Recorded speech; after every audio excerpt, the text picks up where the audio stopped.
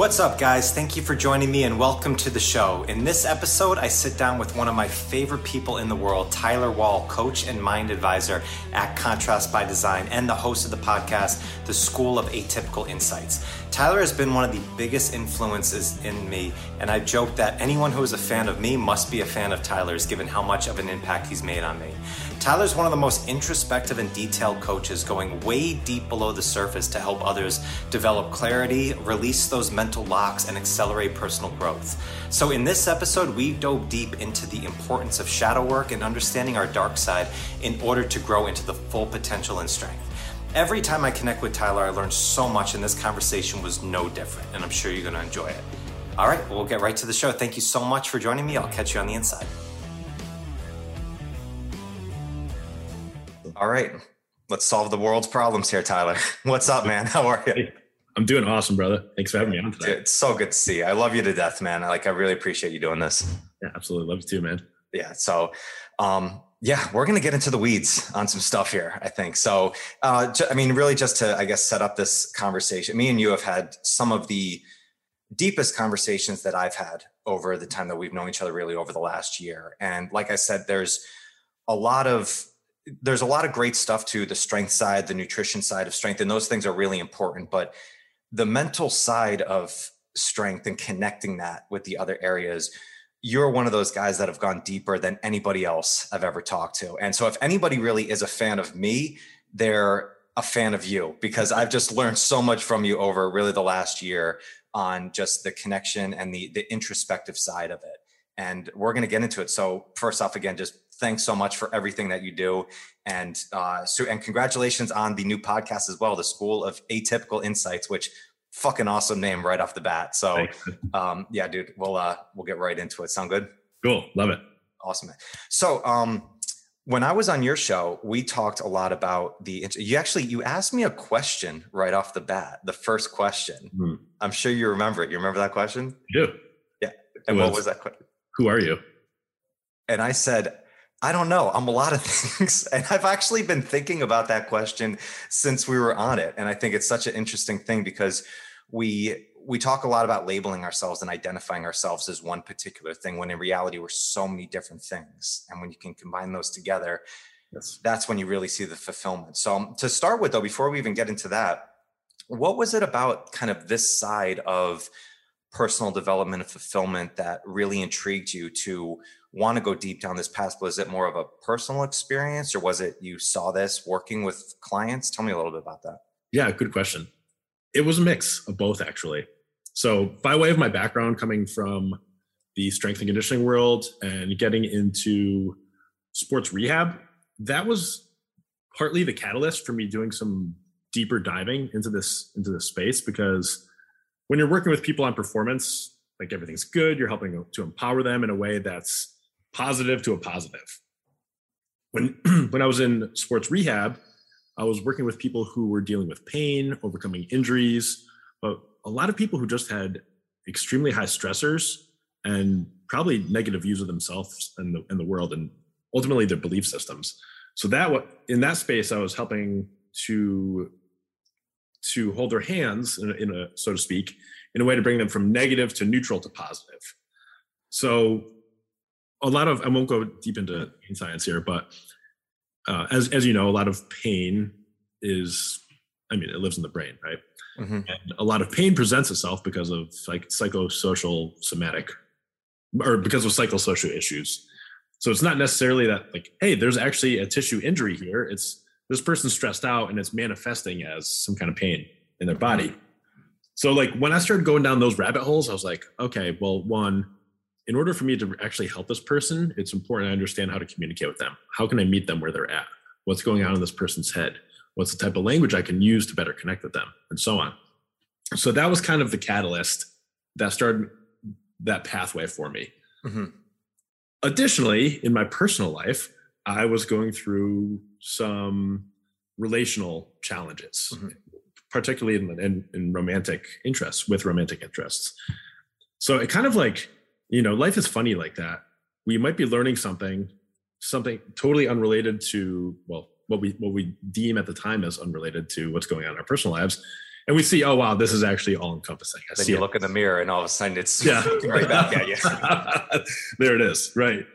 So professionally, I started going down that path so I can better serve people and do my job and connect with people and help them out of pain. One of my main drivers in life is to help lessen the suffering of others in whatever way that means. Mm-hmm. And that's evolved over time, how I do that. And then also, like I just said, going down this path helped me better understand myself. It held up a mirror to me so I can better understand, like, who am I in relation to this person I'm with, that I'm dating, or that I'm in romantic relationship with. And that goes to other relationships too. Who am I in relation to my family? Who am I in relation to my friends? So I guess to summarize that it was both a professional endeavor, but also a personal endeavor in helping me better understand the world. Outside of, like I said, strength and conditioning is like positive. And while I am a fan of positive thinking, that's only part of the puzzle. Mm-hmm. And if we only focus on positive thinking, then we're going to miss out on a whole lot of what else is there, and a lot of the benefit, a lot of the teachings that are currently, or that are always present.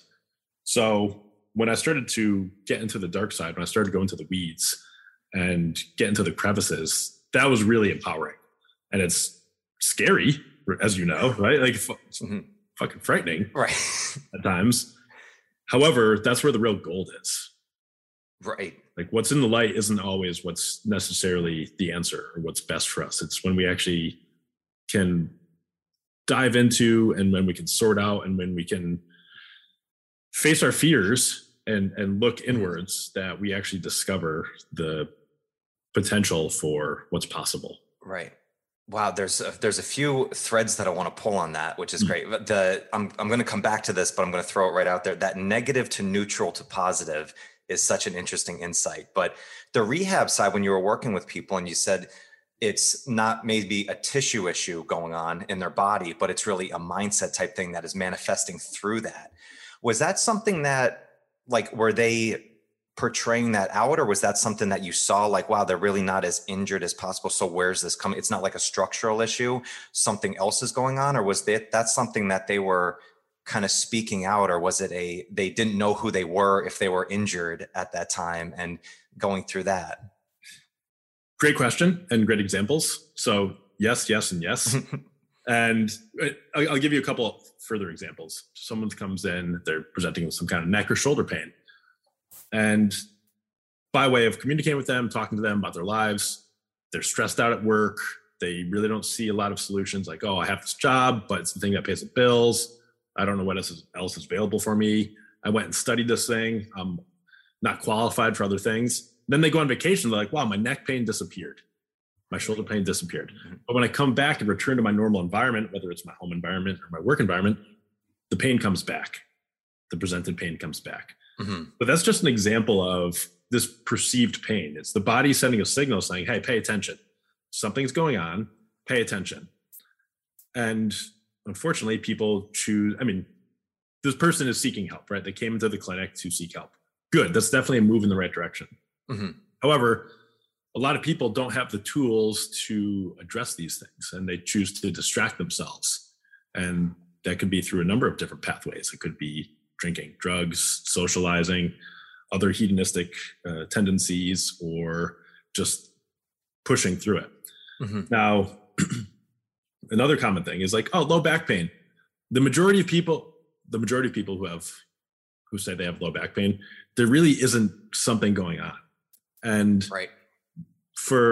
There's all sorts of studies out there for, like, people won't have low back pain until they get a MRI or something like that. And then they're like, oh, wow, there's actually, disc deterioration. Then they start getting low back pain. Almost everybody has some kind of disc deterioration in their back. Yes. Like, it's common for a human being. This is going to happen. Yeah. Yet, if you look up Dr. John Sarnos, he has some really amazing material on basically mindset over pain and helping people heal from back pain through just like meditation and self-talk and things like that. Anyways, the point is like, yeah, people will come in with all these different presentations of what they're perceiving, and it's actually not related to like, it's not like they have a weak core, although I've seen that diagnosis thrown around quite a bit. Like, right. It's a very convenient term to just throw out there. Oh yeah, engage your core. More. Right. Like what the hell does that mean? It literally means nothing. So for anybody listening, if you go get checked out and someone's like, oh, you need to engage your core, well, you should probably go seek a second opinion. Yeah. Well, it's funny you said that, because I remember this is just an anecdotal experience I had once with a shoulder issue, and it was a nagging thing going on forever. I was in a really stressful environment at the time, and it just wouldn't go away till I actually went and got an MRI on the shoulder, and it said that nothing was wrong. There was no structural issue. That next day, it felt better.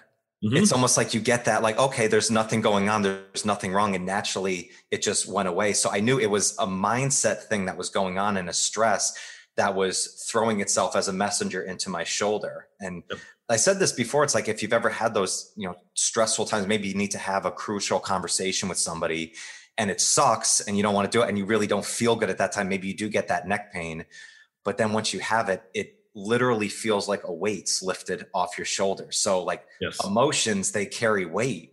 And that's, I think that's really what you're saying right here is like, it's looking at what else is going on. It's not just laser scope into, your pec or your shoulder or your knee. It's like, what else is going on in the environment? That's probably more so where the answer is coming from.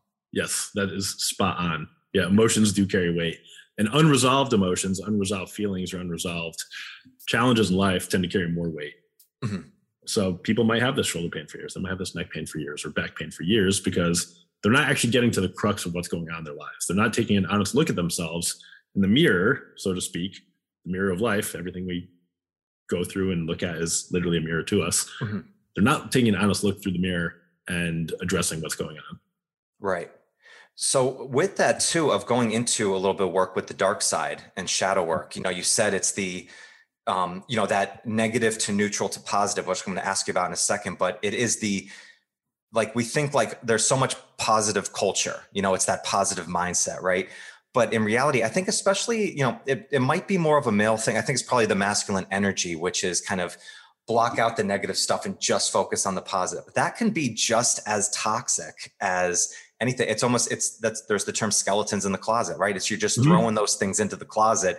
So the room looks neat and clean, but if you open up that door, it's all going to fucking come down into like a tidal wave and come out from there. So it's, do you think that is it just a cultural thing that it's like, just, focus on the positive as much? Or do you think this has just been something that's been around for really ever and it's just not addressed as much?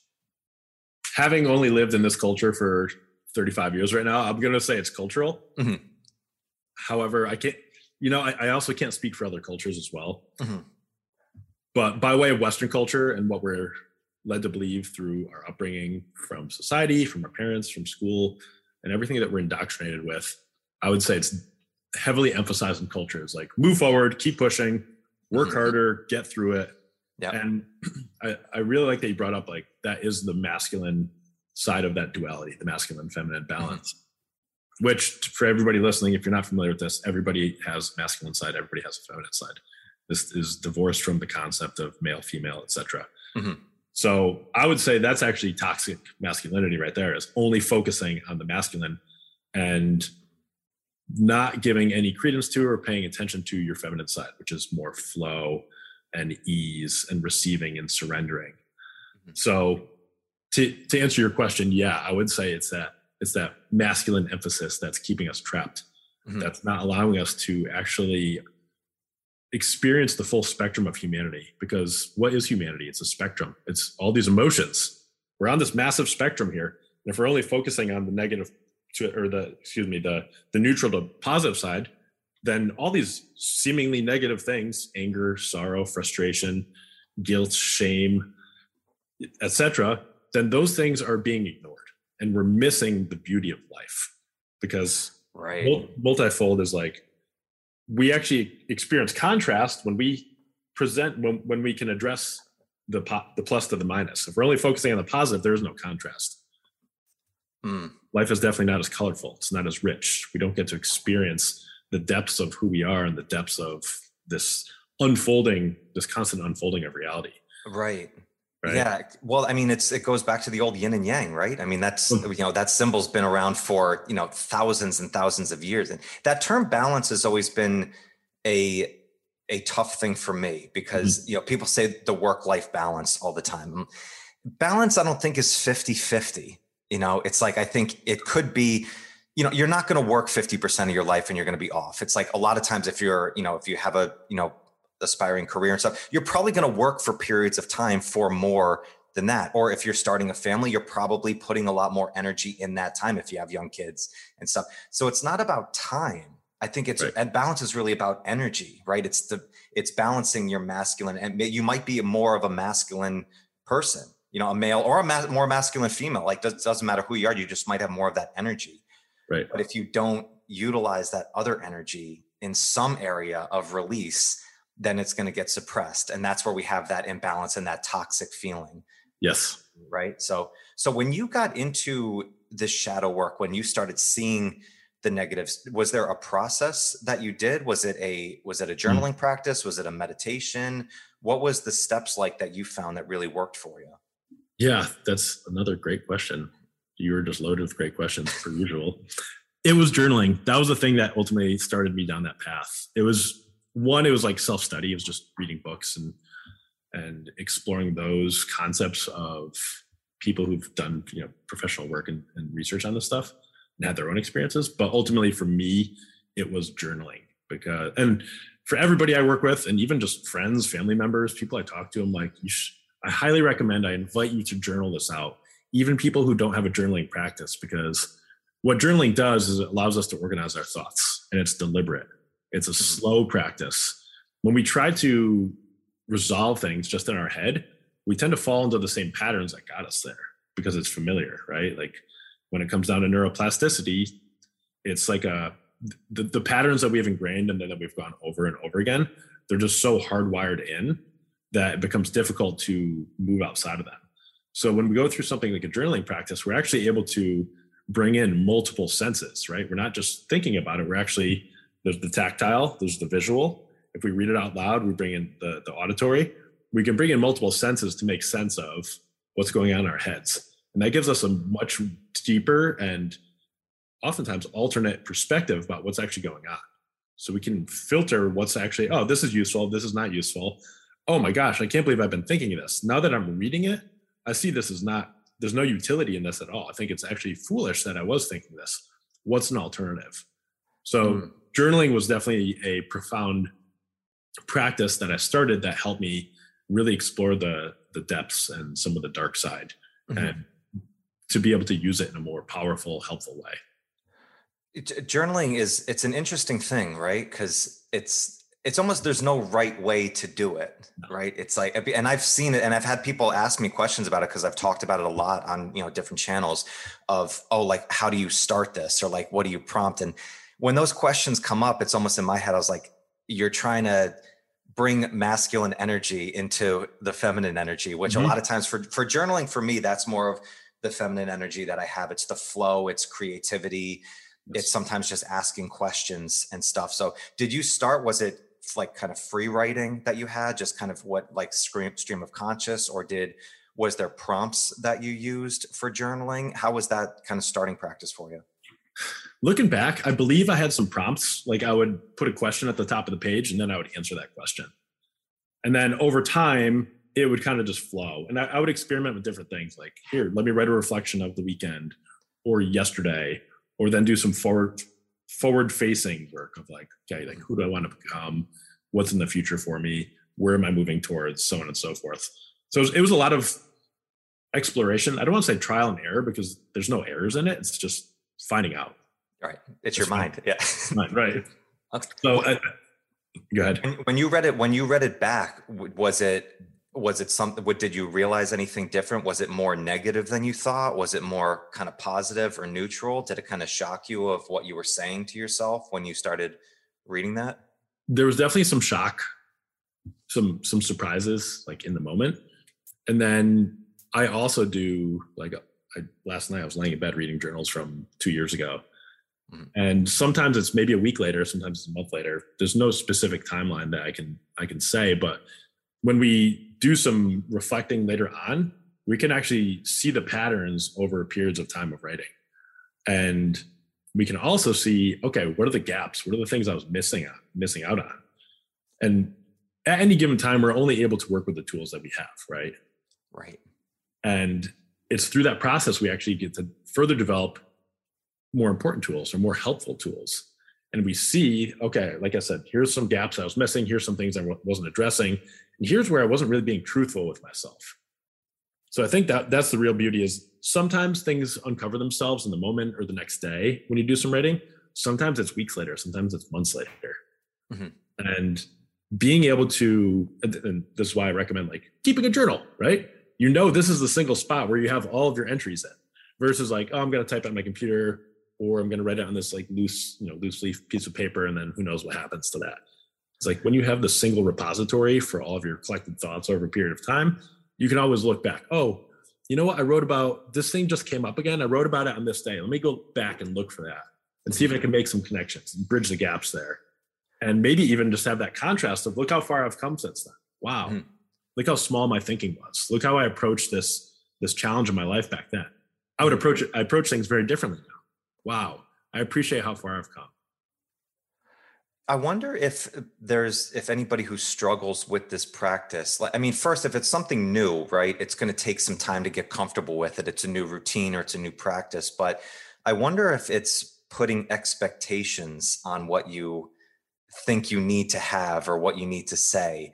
I found that in some journaling time years ago when I couldn't make it a routine. Like I tried to do the journal, but it almost just felt like, dear Mike, this is the day type stuff. And you're kind of waiting for the profound Shakespeare shit to come out of your head so you can look back and be like, wow, look at what I just created. When in reality, it's like, this is super boring. This is like bullshit. Like nothing's going on.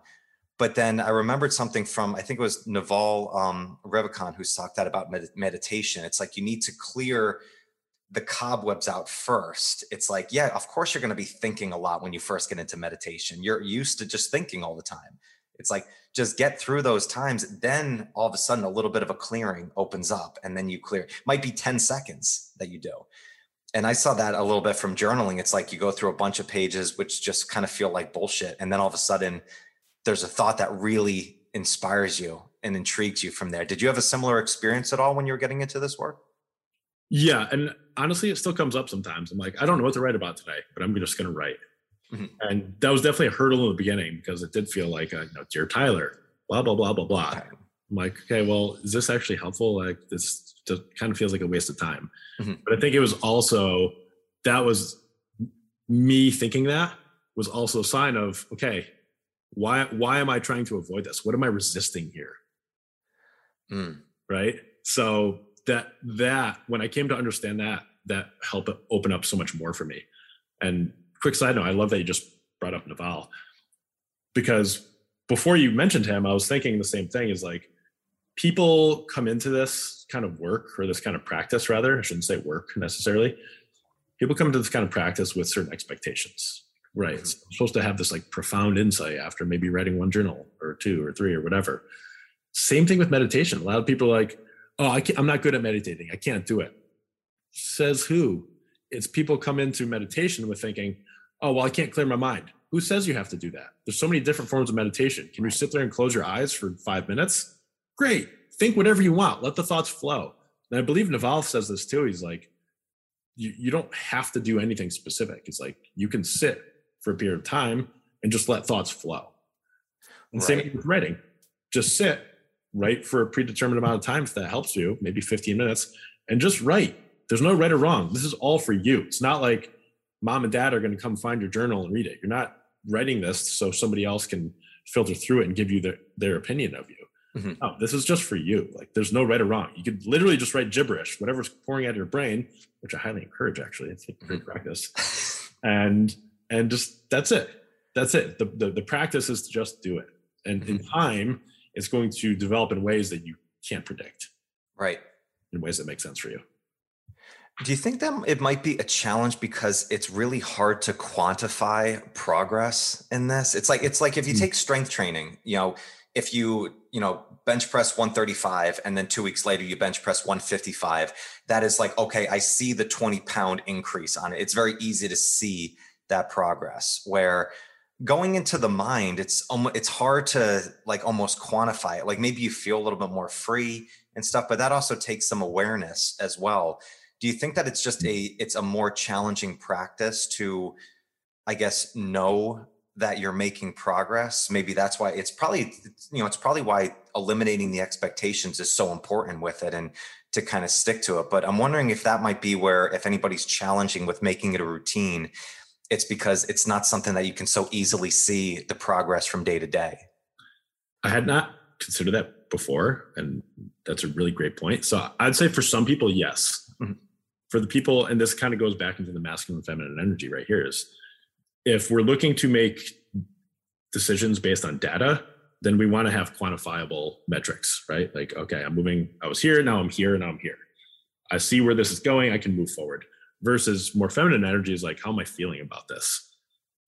And by way of that, people, a lot of people, I'm not saying everybody, I'm not even sure what a percentage might be for this, but a lot of people might repress what that feeling is versus like, hey, you're right, I need some kind of numbers in order for me to know I'm actually moving forward with this. Additionally, I would say people are hesitant to do it because it actually forces them to sit with themselves and be probably more honest with themselves than they are. Because here's the thing, everybody's living in their heads. The only place we're ever living is in our heads. Our continuous waking experience, our conscious experience of life, we're always in our heads telling ourselves stories about what's happening in this reality, about who we think we are. We're filtering everything through our beliefs, through all these distortions, and then imprinting that upon the environment and the people around us. And we believe that so deeply, it's just a massive delusion at any given time. And this delusion often changes over time, the more we come to understand the world, and maybe if we actually do some practices like these. So I think that the hesitation is people are forced to actually sit with themselves and their thoughts and get clear on things. And that's scary and that's uncomfortable. Mm-hmm. Because why wouldn't we want to just sit with the delusion, things that might actually be avoidant in nature, but might be more alluring because they're not uncomfortable? I was talking to somebody about this the other day. I don't know if it was you. We'll avoid acute short-term discomfort for chronic long-term discomfort. We'll be uncomfortable for our whole lives because we don't want to do the work right now. Mm-hmm. Right? We'll just drag it on and then we'll suffer for it. Maybe we'll get pain, or we might lose relationships, or our health deteriorates and we get disease, or a whole host of things will happen. Because we don't want to do the work right now. We want to avoid that short-term, sharp discomfort. It's so tough. And it's interesting because that's reminds me of a quote. I think it was from Kane Ramsey, who's big in the NLP world, who said, like, you're one decision away from completely changing your life at all time.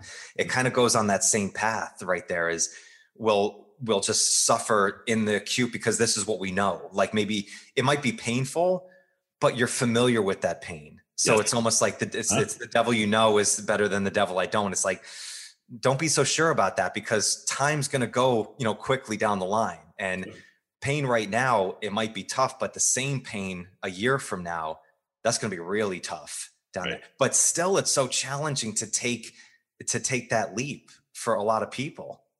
Yes. Human beings, human nature, we want to seek comfort. And comfort might come disguised as familiarity. So that pain, that discomfort that we're familiar with is the one that we're going to gravitate towards. We can't predict anything. We can't predict what's going to happen an hour from now, a day from now, a year from now. Yet we delude it. And don't get me wrong. This isn't to say, hey, don't plan for the future. Don't, get your ducks in a row. Don't make any changes to yourself. So you can try to change these outcomes for yourself, try to move in a direction that you want. Not saying that whatsoever. However, we cannot predict anything. So what we'll do unconsciously is try to stick with that familiarity okay, cool. I know what this is. I'm going to stay in accordance and make these decisions based in my belief of what I think will happen or what I'm familiar with. Mm-hmm. So getting that shift to, hey, actually, I don't know what this practice is going to do, what this change is going to do. This is going to bring me to an unfamiliar future. Wow, that's fucking scary. Again, this is all unconscious. People tend to try to avoid that because it's unfamiliar, it's unpredictable. Right. Well, this is why I think of something like a journaling practice or something. And I love what you talked about with journaling, because then you can read it back, and because you might be more of an auditory type, learner. Like when you're reading it back, that might resonate with you more. But it's getting all of these thoughts out of our head, because it's like, if we're worried about the future is not real, right? The future lives between our ears. It's like there actually is no such thing. We only have this moment of going on. So it's getting these things out and just sitting with it. And the more you do that, like asking, why am I fearful of this? Or what am I really curious about? It's like, or what am I worried about? You're kind of putting yourself in an environment that you can explore this in it. And like, once you do that a little bit, then all of a sudden you want to go into that environment even more. But then the next thing I would think is that a lot of people maybe think with shadow work, or like facing this dark side of us, that you need to go into such this deep dive process all the time. And that can almost get just as addicting. Like a lot of people almost get, like, you can feel this inner child and all that type of stuff that you can go down. And then you almost get addicted to exploring that so much. Do you think, like, is it better to do some shadow work in short increments? Is it better to do kind of something maybe like an immersive, like kind of deep dive for a bit and let it go? Kind of, what's your thoughts on that? I would say for people who are new to exploring this, I'd say definitely start in short increments. Give yourself probably a timeline on this kind of stuff. Be aware of what this looks like in practice for your life. How you're going to integrate it into your life. And that's a big thing, is integration. Should you feel called to, or you have an opportunity to, and you see an immersive opening for you, whether that's doing a retreat or working with somebody in particular, I highly encourage that. And if you're feeling resistance to that, ask yourself, why am I feeling resistance to this? And you bring up a good point too, is like, I know people, I'm familiar with a lot of people who become addicted to this, who live in the space of like, constantly healing, and it's seductive, as odd as that sounds. Yeah. And that is also a delusion. It's like, okay, well, if you're constantly healing, what are you constantly healing from? If you're telling yourself, oh, I'm always healing, then what's the story you're telling yourself? You have to believe that you're hurt. You're constantly hurt. You're somebody that is in pain always. Well, that's not that doesn't help you out, right? That doesn't actually provide you with the conditions of which to live like a full life.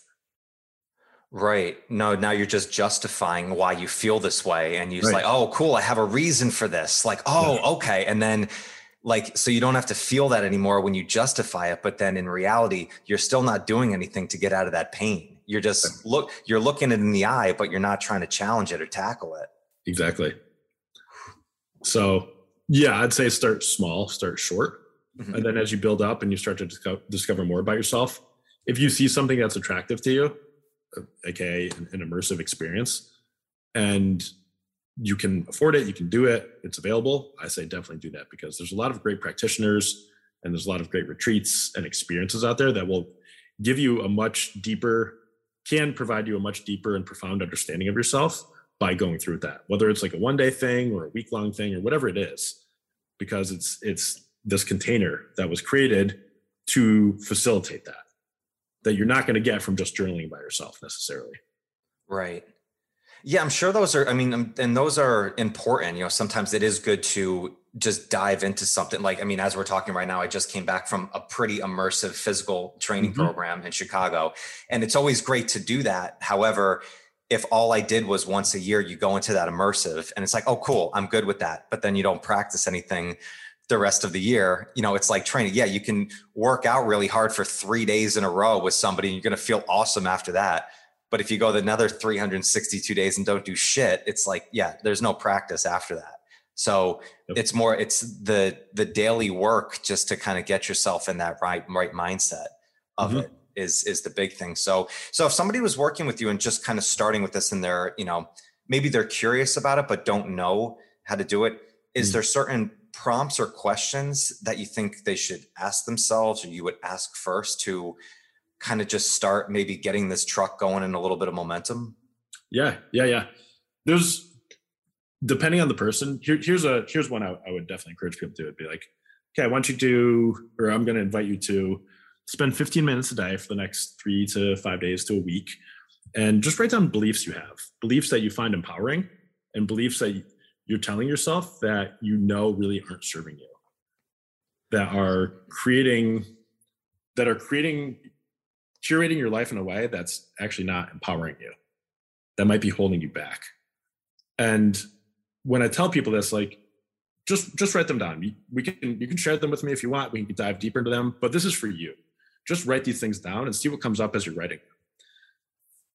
You might have heard this quote before, is like, we don't question the beliefs that we think are true. We question the beliefs that we're a little unsure of. It's something to that effect. But again, by way of bringing this to our awareness and just writing these things down, and it's something like a bunch of these might come all of a sudden when you're doing this practice for 15 minutes or whatever, but some of them are going to pop up during the day. It's like, crossing the street and think about, wait, I believe that. I better make a note of that. I better write that down. Right. And just by going through with this initial step of awareness of the things that we're thinking, that's going to start to open up doors for alternatives, for other opportunities, for deeper insights. So I would say just getting into our beliefs, and again, what we think we know, is going to really help facilitate the path forward. That word belief is interesting, right? I mean, there's some barnacles a little bit on that word a little bit, because it's when you start to think that, right? If you believe something wholeheartedly, you're probably living your life in a pattern of that. You're putting things that you see through a filter of your own beliefs. But one of my favorite quotes are from Neil deGrasse Tyson about science, is like, he said, it's the art of it is to know enough about a subject to think you're right, but not know enough to know that you're wrong. And it's like, it's kind of the same thing. So beliefs are interesting, and that kind of gets into the whole topic of labels and identity, right? It's like, if you believe something wholeheartedly, then you identify with that. But I almost think that could be just as challenging for somebody to combat, because if you identify as something, you believe something wholeheartedly, it could shut the doors out of other opportunities that could really bring more life and more fulfillment, into you. So it's like, what do you think? Like, is it good to have these deep beliefs, or is it better to just kind of have a little bit more of that kind of open door policy into your mind? It depends. Of course. Right? Yeah. Come on, man. I want all the answers. So beliefs can help give us some boundaries, so we can operate within those boundaries and navigate the day. However, for the reasons that you just mentioned, of like, hey, beliefs are actually constraining us and preventing us from recognizing the abundance of opportunities available at any given time, then it's really not serving us in certain ways. So being able to approach our beliefs and develop this skill, or develop this attitude of like, hey, you know what, I can actually question my beliefs at any given time, then that is something that develops over a period of time and empowers us. It can really empower us. It takes practice. It's going to be challenging in ways. Challenging doesn't mean bad. It's just going to be challenging. And once we start to curate that attitude, then we can see anything in our lives. Like, actually, you know what? This belief is actually serving me well. It's helping me deepen my relationships. I feel like a better person with it. Cool. I'm going to stick with that belief. I've got this other one. It's actually constraining me. I see, maybe my business isn't growing, or I'm having a really hard time connecting with my romantic partner. This belief might not be serving me. Like, what else is available? Why do I believe this? Is it something from my history? Is it from something from experience? Is it something I was taught as a child? Oh, cool. Then we can start to dig into the root of that belief. Where did that come from?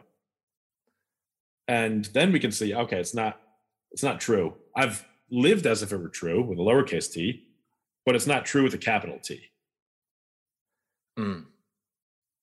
Yeah, it's interesting with it, because with belief too, if it goes into the kind of the realm of identity, like bringing it all the way back into where you're talking about with sports rehab, like, where a lot of people in the physical world and athletes, and you're in rehab, all of a sudden, if you only believe that you are this person, if you're only a football player, you're only a lacrosse player or a swimmer or whatever it is, and then all of a sudden you can't do that anymore. Yeah. All of a sudden now the beliefs of who you are get challenged. So to be more open to it, you're much more than just what you are. Your good side, but you're also your negative thoughts, your demons, your bullshit, all that type of stuff, and kind of embracing all of those different areas. That's okay to do. So it kind of brings it back to the beginning of our conversation, is like, they're like, you might know, yeah, I've done some bad shit in my life, so I believe that I am capable of doing something bad because I've done it before. Right. But if you do that, it almost allows you to then really make a good choice to not do that again. Then you can really actually grow, and you can build good choices because you believe and in yourself that you can make that bad choice, and then you choose to do the latter. 1000%. Spot on. Yeah, it's crazy. Yeah.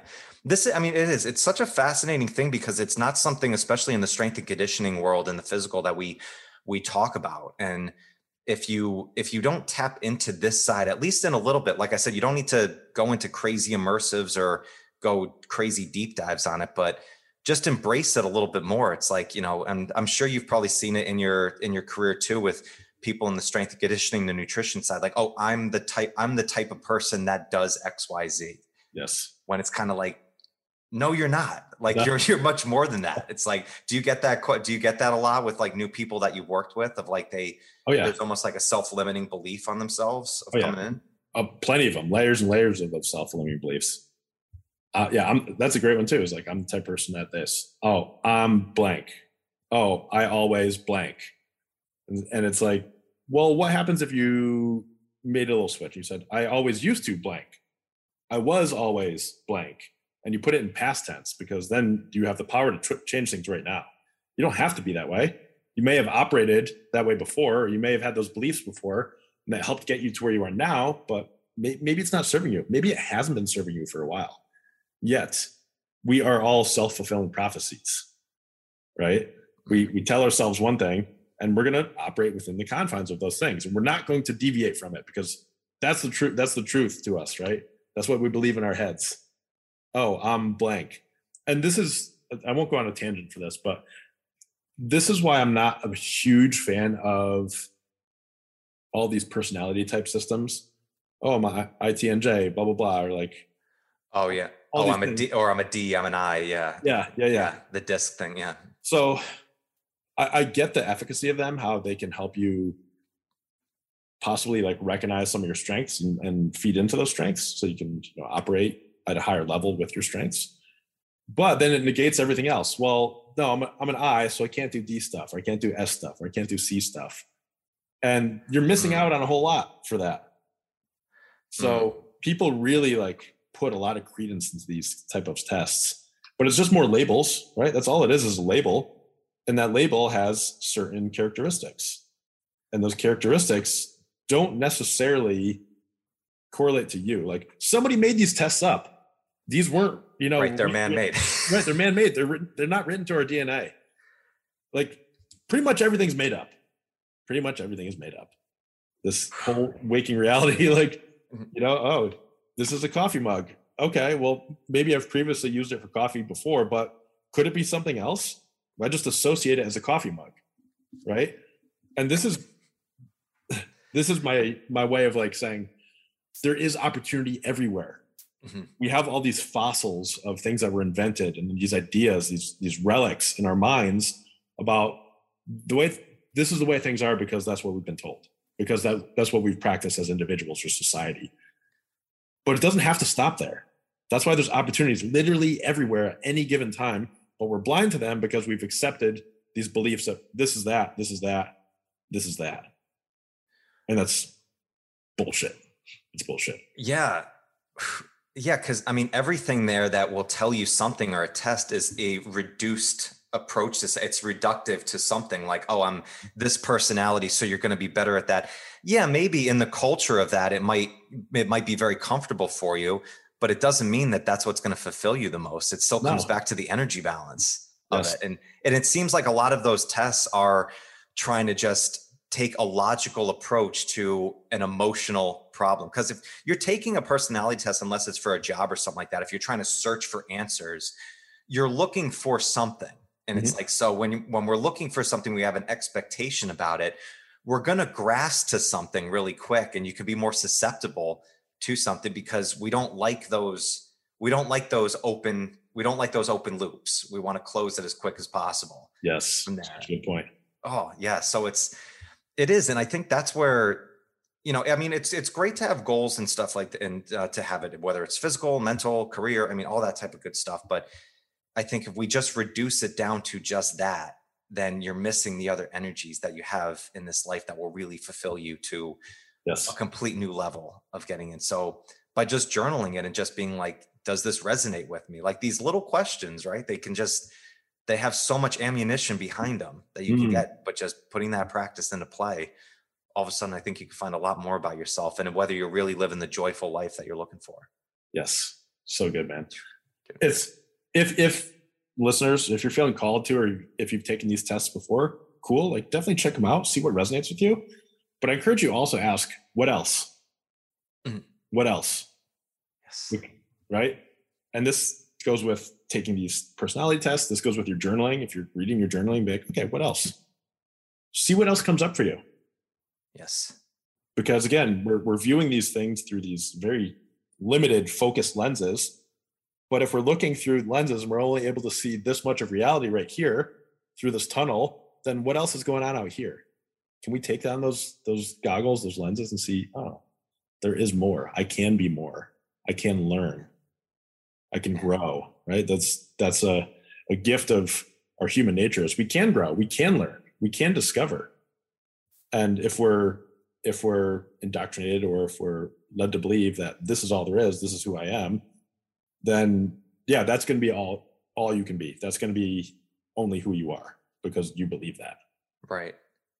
That's pursuing mastery over progress right there. It's like, it's one of my favorite stories is, from Kobe Bryant. It's my favorite athlete of all time. And he had the line, it's like, when you know what you're looking for in the pursuit of what you want, then the whole world becomes your library and you can feed from everything. And he was one of those guys that he was reading about storytelling and about business, even when he was so deep into his NBA career. It's like people think, oh, he was just so tunnel focused on basketball. Like he was, but he was grabbing from other areas to build in that, which essentially built into other areas of his life. So you come as who you are, but embrace all of who you are. It's like all of these different energies, and it can still serve you in your full pursuit, of it. And you're going to get more from there. But, dude, I can't believe an hour just flew by in like 2 seconds. Has it been an hour? Yeah. So yeah, we're just flying through this. Brother, I really appreciate you taking the time as always. I learned so much every time that we jump on and chat. And I know there was so much value from this conversation. I'm going to be listening back to it, to get a lot. So I appreciate you, man. Appreciate you, man. I was enjoying our conversations just as well. I'm going to be listening back and taking notes on this for what I got from you. Absolutely. Yeah. So if listeners want to dive into more of your content, check out your podcast, like what's the best place that we can direct them? So yeah, as you mentioned earlier on, my podcast is called The School of Atypical Insights. It's now on Spotify and iTunes. So if you want to hear me interviewing some fun people on there, including Mike, check that out. Your episode will be released in next week, I believe. And you can also find me on socials at Tyler James Wall or at contrastbydesign.com. Awesome, man. Love you, brother. Really appreciate it. Listeners, thank you so much for connecting. If you want to check out Tyler, you know where to do so. I'll catch you on the next one. Peace. Thank you so much for joining me today. If you like the show, please give it a 5-star review, give it a thumbs up, all that good stuff. And if you want to get the inside scoop on all new episodes coming up, behind the scenes insights, and free training resources, then you can join the Strength Connection private Facebook group now. Just go to Facebook groups, type in the Strength Connection, and join in. Also, don't forget to subscribe. See you soon.